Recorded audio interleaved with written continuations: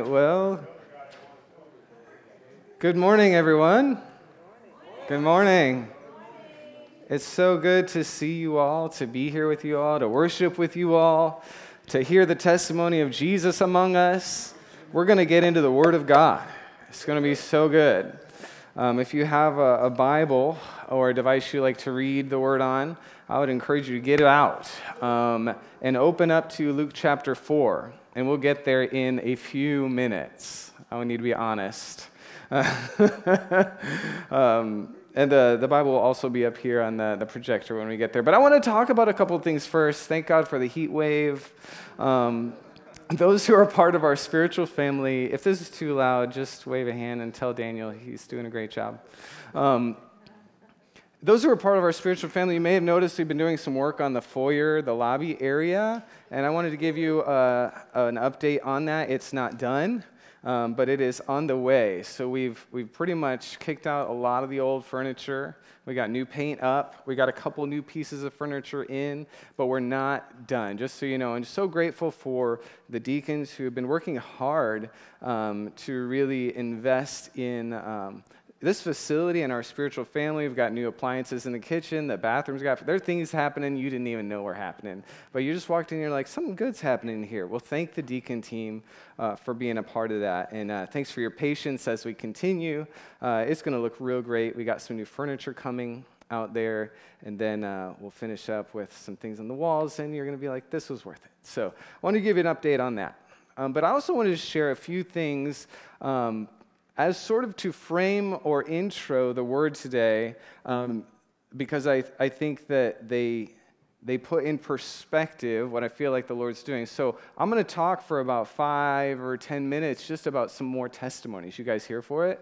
But don't think like, when's he actually, this is the message, all right? So don't get nervous about it. One is a follow-up you need to hear, but the others are things you may or may not know about. And the reason I want to share these is because I feel like there's a narrative in our nation for many Christians that says, you know, things are bad, things are hard, they're getting worse, so you better just protect yourself and hope Jesus comes back soon. And there's very little hope involved with that narrative, and then you throw in a bunch of worry and anxiety and all the things Jesus said don't do. Is this relating to anyone in the room? Don't you know that God's so much bigger and better than that narrative? So I want to share a few things to remind you that God is at work in our world, and not just in the world, but in our nation and in you and me. How about that? He's up to something really good. And I want to challenge you with a question before I share these. What have you asked him for lately? If you feel like there's a lack of seeing God move, have you asked him? You have not because we ask not. What are you expecting? Where's your faith for what God wants to do in and through you in this world? So, where to start? Well, it's Super Bowl Sunday. And if you know me, you may know that I watch 2 football games a year. The Super Bowl and the U of M MSU game. Go green. So for those of you that are like really invested, and you thought this would be that Sunday morning message to bring all the parallels from the Super Bowl, this isn't it. It's next Sunday. Oh, I'm way ahead of myself. So look how excited I am. But I use an example. Kansas City's in the game. I'm excited about people like Patrick Mahomes who are putting Jesus on display. Not just with the, I thank God for I won this game kind of a thing, because a lot of people give that lip service. This guy's living it out. And there's many like that, I feel like right now the Lord's just lifting up, who are living out faith and integrity in the public square, and that's a beautiful thing. You know, I won't go and say, well, because he follows the Lord, they're going to win the game. Is that the only way Jesus gets glory? How's that working out in your life so far? I think Jesus will get the glory by anyone who's willing to walk in faith and obedience and trust him, whether they win the game or lose the game. A few weeks ago, I was using that as springboard to more football testimony. You may have heard about the guy on the Buffalo Bills team, Damar Hamlin, who went down, collapsed with a heart attack. His heart stopped on the field and got the whole nation praying. Literally, one of the commentators was a Christian, led the whole nation in prayer, and here he's recovered in ways they never expected, which is awesome. I mean, who would ever thought that via national football, the U.S. would be praying to Jesus for someone's healing? That's not the fullness of the revival we prayed for, but that's something. I mean, there's been prophecies about stuff like that, talking about Jesus and healing on the news.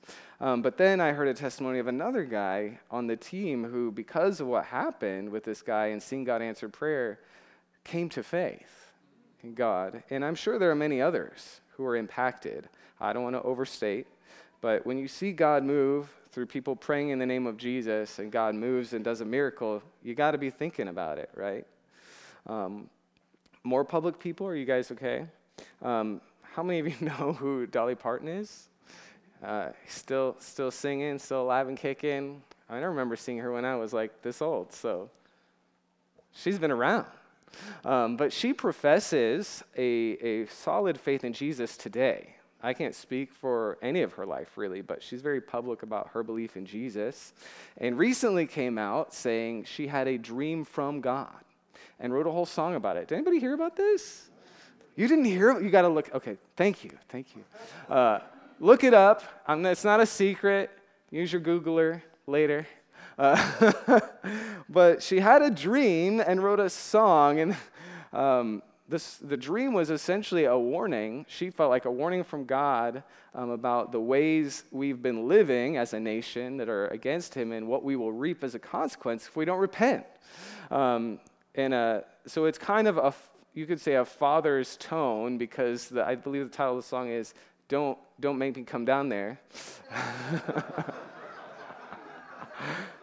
And the tone of the song flows with that. I will just say that much. When I read it, I'm like, I'm not sure if I like the tone of the song, but when a public figure who millions, yea, billions would recognize, and she's willing to say, I had a dream from God, and he's telling us all to turn back to him, that's something.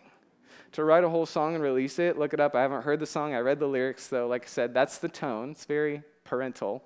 But it's the Lord moving. When you use your platform in such a powerful way and want to call people to repentance, that's not a popular message. But is it the heart of Jesus? You know, and there's truth to it, right? We as believers, we want Jesus to come down here. We want him to come back. But you know what happens to those who don't yet know him when he comes back? Judgment. Wouldn't he want to send a warning before he comes? Because he is so good and he is so merciful. And so I have to believe it's from the heart of God, filtered through a human vessel, just as it always is with all of us. The message comes through us, came through her. And I'm encouraged by that. And I've heard of, and I don't know their names offhand, so I don't want to get them wrong, but one or two, at least one, again, I'm trying to not exaggerate, one other very public figure who's made a similar claim. The Lord gave me a dream. It was a warning for us as a nation to turn back to him. I don't know that I've ever heard this happening before. I mean, I've only been alive 47 years, been following Jesus for a couple decades, but I don't remember this ever happening before. It makes you think that something good is happening, that God's on the move, that we're living in special times. I want to bring it home. Last week, I had us all pray for East Lansing and East Lansing public high schools, and some of you may have no context for that, but I had been talking the week previous with a friend of mine, Scott Hayes, pastors Element Church there in East Lansing, has been on the ground with his church planting. It's not, I guess you can't call it a church plant anymore. It's like 10 plus years old, but really have invested themselves in that community. And I'd reached out to him. I said, how are you? What's going on? I had no clue because I don't have kids in East Lansing, and we don't, as a church, have kids in that school system. It was via text at first, and he was trying it was really bad, pray for us. I'm like, well, what's going on? And he came back with East Lansing, the schools, blah, blah, blah. I'm like, I don't know what you're talking about. And so we talked, and essentially the atmosphere in the schools over the past months has really declined, where he talks about his middle school son coming home crying many days because he had to break up fights that nobody was there. They made a decision not long ago, a year or two ago, to remove security and police presence from the schools. And so that's why, a seventh grader is busting up the fights in the hall because there's no one else to do it, comes home crying. And then another event happened at the high school where a big brawl happened, like after a home game. There was one teacher, 23-year-old woman, trying to break up a big brawl with students and others and asking other students to break it up. In the middle of the fight, a gun falls out of someone's pocket, and it was like the straw that broke the camel's back for these parents and students, and the whole school is like, this is not okay. This lack of control and security in our schools and for our children is not okay. They called a snow day that Friday, which it did snow, but it wasn't a snow day. Scott's take on it was they were really giving everyone a chance to breathe. And he said, we don't know what's going to happen, but we're praying. Would you pray with us and pray for us? So that was sort of the situation. I'm probably missing some of the details. And so we prayed here. We prayed here on Sunday morning. We asked for the kingdom of God to break in, asked for God to move. I have a testimony. Because I talked to Scott last week after that, and he was amazed. He said, thank you for praying. He said, here's a couple of things that went down. They had like a town hall meeting at the Hannah Center that the mayor of the city called. It wasn't just school. It was the community was in the house. He said it was full to overflowing, standing room only. It went on for hours, back and forth between the school board and community members and all this other stuff. And he said the woman leading the meeting wasn't the mayor. He said, I don't know who she was, but she ended the meeting saying, they say it takes a village, talking about our schools. And she said, we need the young people to step up. We need the old people to step up. We need students. We need parents. We need community members. We need this. And he said the place where she landed surprised me because the very end of that, it takes a village and all these different people to do this was, and we need our people of faith. We need our houses of worship. We need them in our schools. And she said houses of worship, like she was being fair to all faiths, but he said, I've never heard anyone in East Lansing public policy say anything like that. And it left with that strong encouragement. And that was the close of that meeting, to where then the mayor stood up and said, if you are a community member, a leader of a nonprofit, I want to have an extra meeting with you all in this other room. So 25 people, including my friend Scott, go to this other room. And they talk again for a while. And then he closes the meeting like this. He says, we're going to end this meeting in prayer. And if you don't like that, if that offends you, you're welcome to leave. And then he ended the meeting in prayer in the name of Jesus. And again, Scott's like, I've been in East Lansing for 10 plus years, and not only has it been hard, it's literally been hostile for us to try to speak and be the name of Jesus in this city. And in the middle of this crisis, suddenly, civic officials are calling on the name of Jesus. And then in the wake of that, making significant changes. And I had prayed, isn't that amazing, first of all? Praise God, you prayed for that. You all in this room, you all prayed for that. I mean, that is a miracle by his own testimony. His kids are all in East Lansing Public Schools on purpose because they feel so called to that community. All three of his kids are in the middle school and high school. So they've experienced the hostility, but also the crisis, and they're all like, what is happening? And I prayed one thing here on Sunday, and I pray often, to be fair. I said, Lord, I ask that you'd give a headline as a significant proof of answer to our prayers. And I was scrolling Instagram this week, and an LSJ ad popped up with a headline about changes in the East Lansing Public Schools. I thought I saved it, but it essentially said they had reversed their decision and were bringing security back to the schools. Righteous decisions in answer to our prayers in this room, friends. Isn't it amazing what God will do when we ask? Didn't I challenge you? What have you asked God for? What are you expecting God for? What are you believing God for? I'm not sure my friend was believing that they would want to pray to the name of Jesus in a public meeting in East Lansing, but we prayed for the kingdom of God to come, and he came. So praise the Lord. That's what he's doing in the world, is moving through public figures. He's moving through our prayers. Nobody else but Jesus knows, and my friend Scott, that we prayed last Sunday for that, and God answered. But there's more. I heard some encouraging stats. You may be familiar with the name Barna. He's a Christian research guy who's been active for many years, just kind of taking the spiritual temperature of the church in America and America at large, and heard some amazing statistics that I could only say point to the fact that God is stirring an awakening in our nation and that it is ripe for harvest. Here are some of those statistics. They surveyed many young people, Gen Z, if you're familiar with that, said that of all the Gen Zers, that's like, college age and down, that they surveyed, over 50% of them, that's over half of a whole generation in our nation, would like to know more about Jesus. And then research that they did also indicates a rising openness for spiritual things in all ages.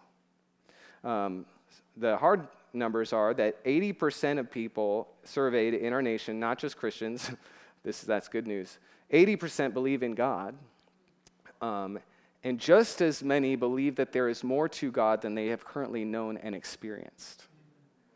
I would hope that most Christians believe there's more. But we're talking about people that don't yet know Jesus, believe there's more that they can know and experience. That's hunger, friends. That's hunger right now all across our nation. 80% of our nation is hungry to know more about God, open to spiritual things. That is one thing. It is the work of the Holy Spirit. And there may be a lot of things that we could wring our hands about. The previous narrative I talked about. Oh, it's scary out there. Oh, they're going to persecute us. Oh, okay, fine. Jesus said all that. But he also said there's a ripe harvest. I think we're beginning to see the stirrings of a ripe harvest. Now, the fire may not be blazing, but in my mind, what this represents is like the driest kindling wood. It doesn't take much in this environment to see God light a fire. Amen? In summary, and then we're going to look at the word short, and then we're going to pray for people. That's the plan today. God answers our prayers. And then he uses people like you and me to answer those prayers. And he's doing it right here in our nation. You know what? He's doing it right here in our city. And you know what else? People are hungry to know more of him.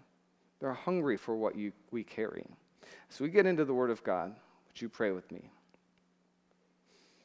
Father in heaven, we thank you for what you're doing.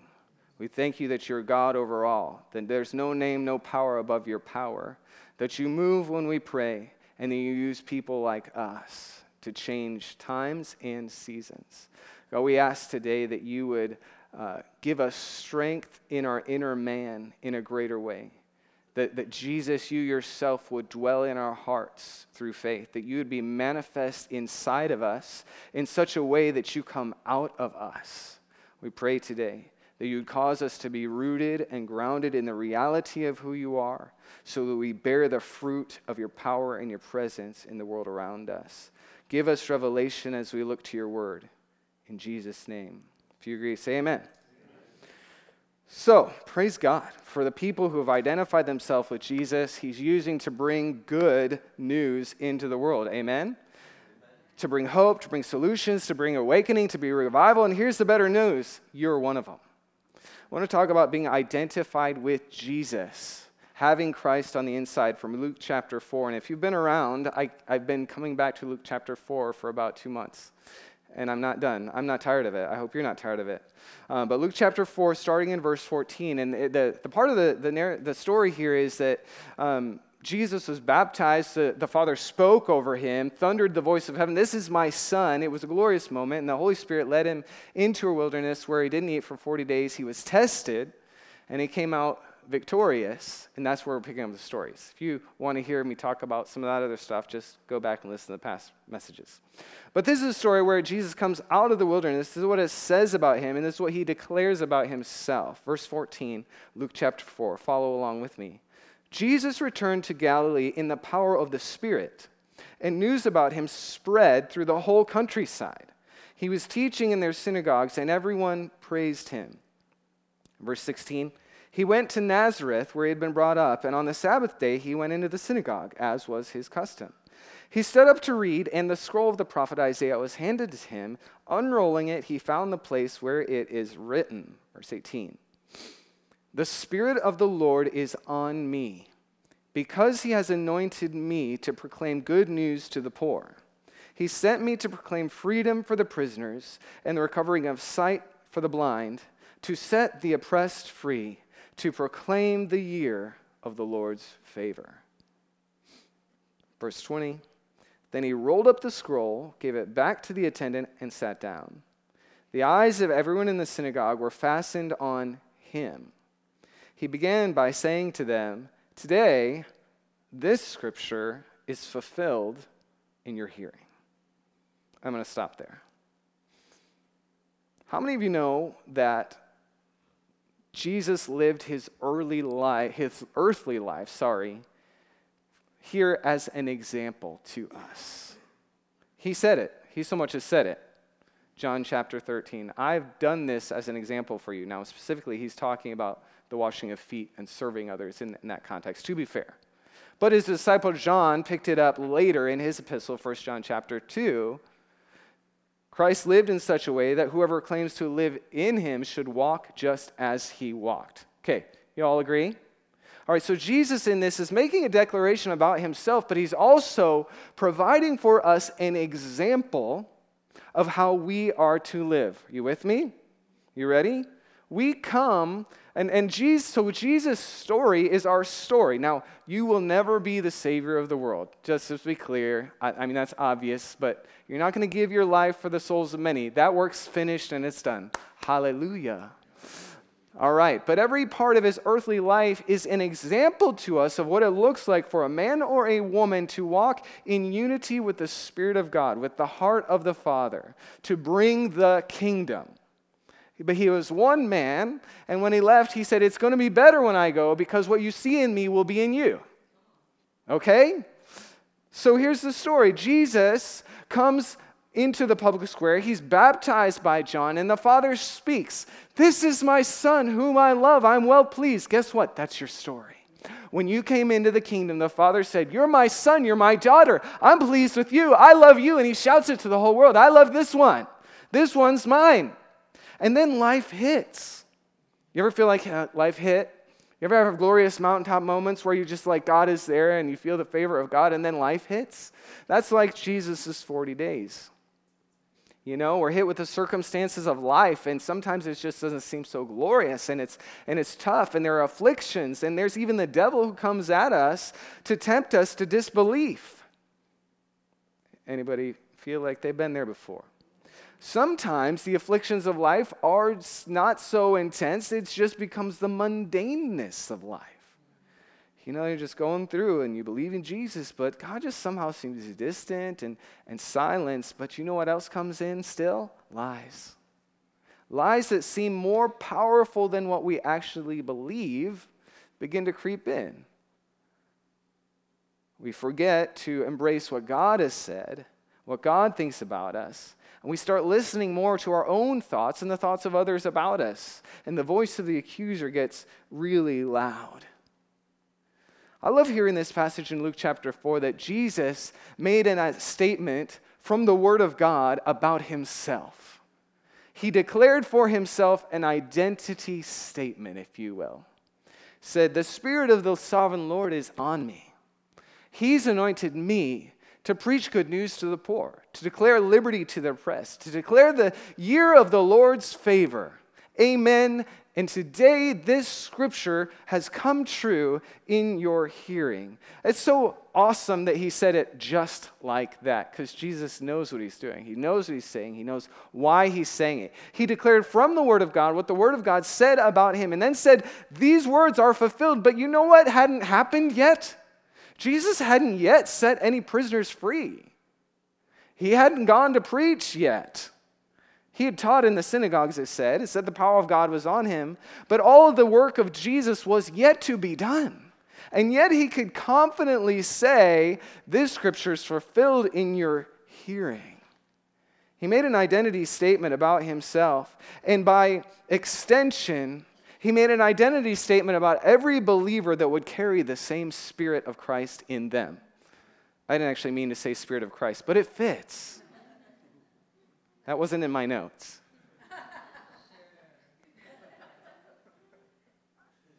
We put it on our sign. We better be ready to identify with it. This is the Spirit of Christ, this passage, this declaration he makes of himself. And it is a declaration about us. And Jesus, in the sovereignty of God, needed to declare it publicly. And we need to be able to declare our identity publicly. You know, one of the most controversial subjects in our culture today is identity. You know what I'm talking about, right? Why is that? Is it because the people out there are so bad? They're so messed up? It's because our culture's just gone so far downhill? I think it's because one reason: the devil. He prowls around like a roaring lion, seeking those who he can devour. And he's out there to steal, kill, and destroy. And he's whispering in the ears of every living soul to try to tell them who they are, so that they don't listen to who God says they are. And he's whispering to them. And I want to tell you, he's out there trying to steal, kill, and destroy. And it's not just about those who question or have gender dysphoria or sexual orientation, confusion. And it's not just the people out there. It's in the room. Every day, many of us in this room are struggling to know and be confident about who we truly are in God. Who am I? What's my identity? It's because the devil is no respecter of persons. Oh, they're so bad, they're so confused, but many of you through this week alone have had questions about, I just feel insecure, I don't know who I am, I'm not enough. You know who's whispering in your ear just as loud as he's whispering into those people's ears? It's the same devil who's seeking to steal, kill, and destroy and knock you off the solid foundation of what Jesus has said about you and what he has called you to do and be. Because if he can do that, he will disempower us in a world that is desperately needy and hungry. If we're not secure in our identity to understand what we've been called into, what the Spirit in Christ in us possesses, what do we have to offer a world that's in bondage? A world that's looking for freedom. A world that needs good news. The Spirit of the Sovereign Lord is on me. He's anointed me to proclaim good news, to proclaim freedom for the prisoners, recovery of sight for the blind, and to set the oppressed free, to proclaim the year of the Lord's favor. You know, it's really hard to proclaim that if you don't feel like you're living in favor yourself. If you're believing the lies of the enemy who's come to you to lie to you about who you are, and to lie to you about whose you are and who you belong to. But the answer is actually very simple. If your life is in Christ, if you're a believer in Jesus, you no longer belong to yourself. You have one life. It's the life of Christ. I would really encourage you, if you've never thought to memorize Galatians 2:20, memorize Galatians 2:20. Paul's confession: I have been crucified with Christ, and I no longer live, but Christ lives in me. Who's a believer in the world, in this room? Just the 10 of you? Then you should be able to say, Christ lives in me. Say it. Christ lives in me. The rest of you need to get saved today. The life I know. You can't raise your hand when I ask you if you're a believer. We're doing good work today. There's no condemnation. If you're in Christ, there's no condemnation. Say it so I can hear it. Christ lives in me. Okay, I believe you now. The life I live in the body, I live by faith in the Son of God, who loved me and gave himself for me. This scripture is your primary identity statement. Christ lives in me. I live by faith. He loves me. He gave himself for me. I love this scripture, and I memorized it. I had a gift. My roommate used to write these like really catchy songs when I was in college, and he wrote this song of this scripture, and he would sing it all the time. It still plays in my head 21 years later. I've been crucified with Christ. It had a little groove to it. I no longer live. So we would just sing it as roommates, just to encourage ourselves in the Lord. You need to memorize this one. Your life, whatever you were before you met, Jesus is gone. But you know what you got in return? All of him. And that's more than enough. Christ is in you, and it's more than enough. He is, I declare boldly by the word of God, the center of your identity when you come to faith in Christ. His identity has become yours.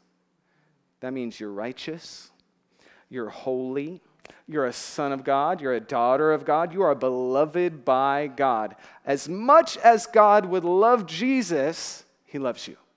As much as there's no separation between Jesus and the Father, it's the same for you. Do you believe it? It's true.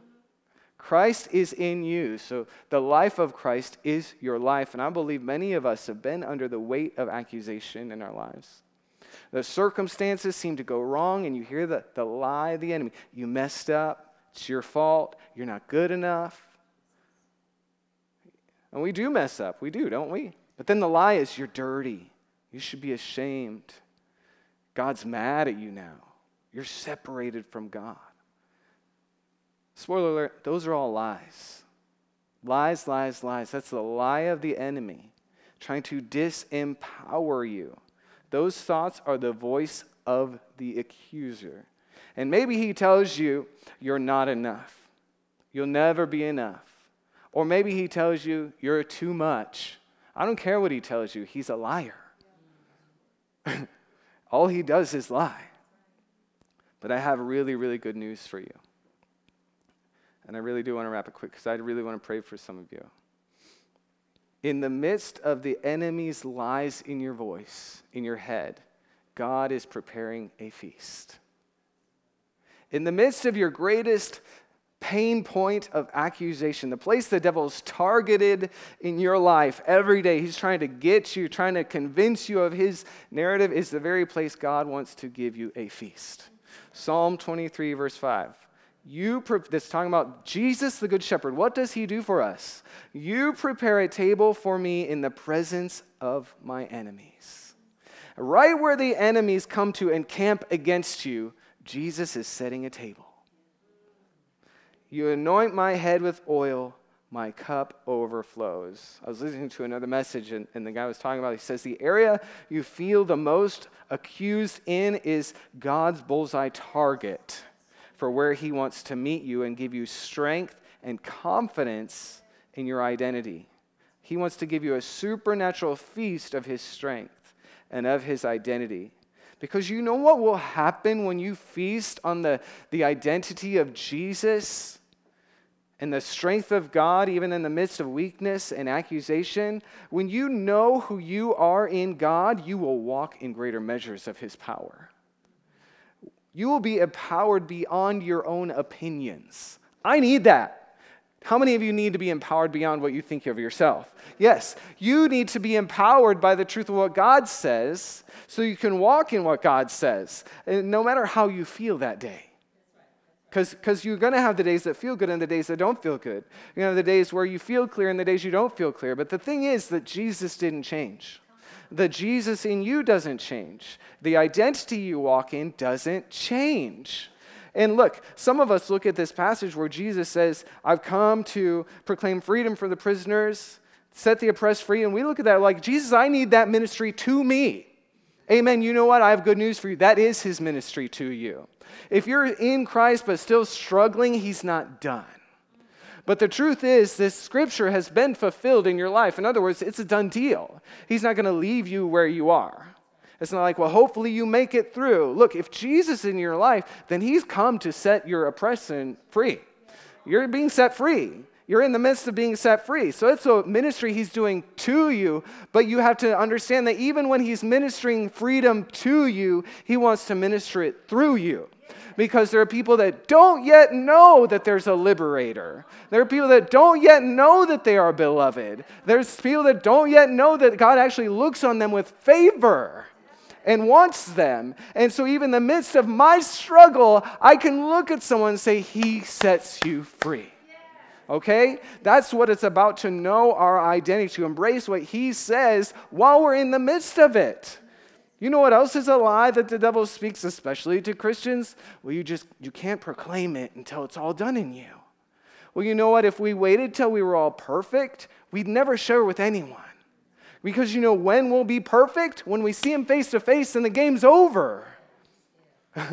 Don't wait for that day. Don't wait even until you get a little bit better. If you know the word of God is true, start now. Start now. Christ is in me. He is the hope of glory. He's the hope of glory for me. And when I know that, I know he is for you too. He's the hope of glory for me, and I will see him face to face. And I will finally be saved. Do you know you got saved, you're being saved, and you'll be saved? It's all in the Bible. That's what I'm saying. When we see him face to face, we're finally fully transformed. But I'm also being fully transformed right now. The reality of Jesus is real right now. This scripture is fulfilled in our hearing. When we speak it over ourselves, when we hear Jesus say it over us. So this is Jesus' ministry to you, and it's the ministry of Christ through you. And I believe for many of you who are believers, I'm assuming most of you are, God's given you words. Maybe even in this past season of fasting and prayer, he's spoken to you about your life, what he's called you to be. And we look at it and we say, I'm not there yet. I haven't fully been prepared. But I'll tell you, if God has spoken, then he has spoken. You know what I think is really interesting? That Jesus did have to live in a human earthly frame. And he was living a very human life in the presence of a very powerful God. And I believe Jesus needed, as a human man, to open up that scripture and speak it. It wasn't just for them to hear. It wasn't just for us to write down. It was for his human heart.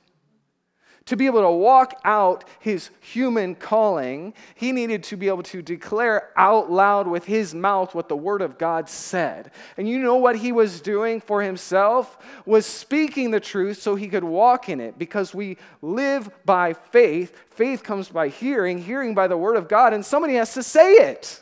Sometimes you have to say it over yourself. Jesus had to declare the word of God over himself so he could walk the life of faith for himself. And he was setting an example for you. You need to, and this may sound foreign, but you need to be a place in your life where you can declare out loud the word of God, even in all the ways that in your mind you know you're not there yet, but because it's the word of God, it's true, so that you hear it in your mind and you start to think different. And it begins to sink into your heart and you start to feel different. It means you probably have to say it more than one time until you're transformed enough to believe it and you can start to walk by faith in it. And even when you're not there yet, you can say to yourself and the Lord and the Holy Spirit, this scripture is fulfilled in my hearing because I live by faith, not by sight. I can declare the truth about this because it's true even when I don't see it. The truth of who we are. We have to learn to declare it. How many of you do that every day? Didn't make you raise your hands on that one. And it was by faith for Jesus too. Again, he had not yet done all of his great works that he was yet to do, and yet could say, this is true today, and you hear it just by speaking it. That's the evidence of faith, right? The resident power and promise of God in Jesus' life wasn't just a resume of past deeds. The resident power and promise of God is that he's with us. And he writes the story going forward, not looking back. Does that make sense? And the same is true for you. The power of God and the promise of God over your life is true because of one person, Jesus, Christ, who lives in you. He is the yes. He's the amen. He's already the yes and the amen. Even if the promises over your life haven't come true, they are already yes and amen. It's finished. It's a done work, and now you get to speak it, and now you get to walk in it. Are you following me? You don't, and here's the good news then. You don't have to wait. Once God has spoken, you don't have to wait for someone else's endorsement, approval, or commissioning. You don't have to even wait for evidence in your hand. Well, I think God's in me. I'll just wait till I see evidence of God. God said it. It's done. But you do have to be willing to embrace the truth of God over your life, the call of God in your life. And you have to be willing and faith-filled enough to say it out loud. This is who the Father says I am, even when you feel unworthy, when you doubt yourself, when other people doubt you. Because at the end of the day, it's your word against God's, and you're not going to win that battle. That other person's truth won't win against God's truth about you. It won't stand because he is the truth and he will not be moved. It's fulfilled in our healing. When you believe who you are in God, you'll be empowered to be who you are in God. When you believe who you are in God, you'll be empowered to be who you are in God. We live by faith, not by feelings. Not by your own evaluation of yourself, not based on your own human capacity. We live by faith in the Son of God who died and raised us up to life with him. He didn't just raise himself up to life, he raised me to life. He raised us to life in that same Spirit that got him out of the grave, got you into the kingdom, got you holy, got you redeemed. Hallelujah. Jesus needed to make this declaration, and we need to make this declaration over ourselves. I want to encourage you. I'm going to give you two practicals. I'm going to share something vulnerable, then we're going to pray. I want you to use Luke 4 and speak over yourself regularly. Turn it into a declaration. Say it until you believe it. The Spirit of the Sovereign Lord is on me. He's anointed me to proclaim good news to the poor. He sent me to proclaim freedom for the prisoners and recovery of sight to the blind, to set the oppressed free and to proclaim the year of the Lord's favor. Luke 4 needs to become your declaration. But I also want to encourage you to write your own identity statement. What has the Lord spoken over you through the Word? What has he spoken over your life through the Spirit, through others, through prophetic words? You need a declaration over your specific life that calls you up and calls you out. We all do, so that we can take ownership of what the Lord has spoken of us. What is it? And this is mine. You probably can't read it. That's the vulnerable piece. I was like, should I share mine? Should I not share mine? I want to share mine, but you got to write your own. What is it when you write an identity statement? I'm going to give you a little assignment. It's agreeing with God. It's taking ownership of the words he's spoken to you, personally, through the Word, through the Spirit. Again, what calls you up and calls you out? What is it not? It's not something you've fully accomplished. None of us are there yet, but we are on the way. And it's not pride saying, I'm so amazing. It's simply agreeing with God. It's truth. You know what pride is? Pride's when we disagree and we say, no, I could never be that. Wait, God said you are. You going to disagree with God? That's the real kind of pride. We try to play humble. It's actually pride. That somehow your opinion of you is more right than his. That's funny. All right, so I wanted to share mine just as an example, and I'm doing this. I started a group this week, and this is the end. I started a group this week with a few pastors in the city. We called it a boat crew, and we're getting to know one another. And I said, we need to do this. We need to declare about ourselves to one another so that we hold each other accountable to what God called us to be. And just sharing it has been powerful. That's why I want to encourage you to write your own. And So as me saying, you need to be able to declare it over you, you need to be able to say it to yourself, you need to be able to say it to someone else, I should probably set the example by doing the same. Again, this isn't fully accomplished. This is what God's working in and through me. This is where he's calling me up. This is where he's calling me out. So this is my statement. I am a friend of God. He has called me to friendship with him as my primary life vision for all of my days. I'm a worshiper and a musician, and the Lord loves to hear my song. I'm a husband to a queen. Together we're an impenetrable force, and our union will bring freedom to others. I'm a father to Chloe and Ruby, and my display of the Father's love creates an entryway for them to know him. I cultivate the atmosphere of the Father's love in my home. I'm the example of the bridegroom's love to my daughters and give them a vision for their future husbands. Can you hear how I'm calling myself up and out? This is what I need to be. This is what I'm called to be. I have one natural-born son who's in heaven, but I'll have many, many spiritual sons to raise up on earth. I am an encourager made to impart courage that causes people to soar in the love of God. I hope that's what's happening today. I'm a lover of people, all people. I make them feel valued even as they're valued by God. I'm a person of prayer, and I walk in the revelation of the Father's heart. I'm a spiritual leader, a pastor, and a shepherd after his heart. Amen. This is my identity. I want you to write your own. You don't have to do it right now. Maybe you'll get some words today when we pray for you that will go in there. We'll see. If your faith is in Christ today, friends, your life is not your own. Your life is in him. Your life is him. You may have lost something, but you gained everything when you came into Christ. And if you have lost something in following him, it'll be nothing in comparison to the surpassing value of walking and knowing him for all of eternity. We're living in a world right now that is desperate to see Jesus and the Spirit of Christ. And the way he shows up most is through you. As you pray, he shows up. As you obey, he shows up. As you're faithful to him, he shows up. He lives through you. He speaks through you. He'll do wonders through you. And the world right now, even our nation, even our city right now, is looking for him in you. Let the reality of Jesus be fulfilled in us, in this city, today. Let's stand. Meredith, would you come? We're going to take a moment and close in prayer with some worship.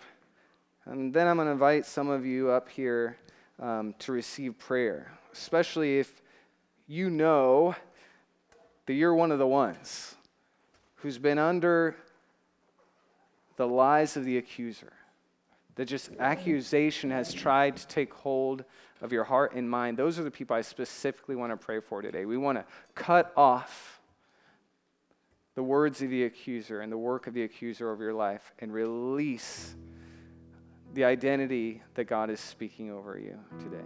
Amen? Let's come before the Lord in prayer.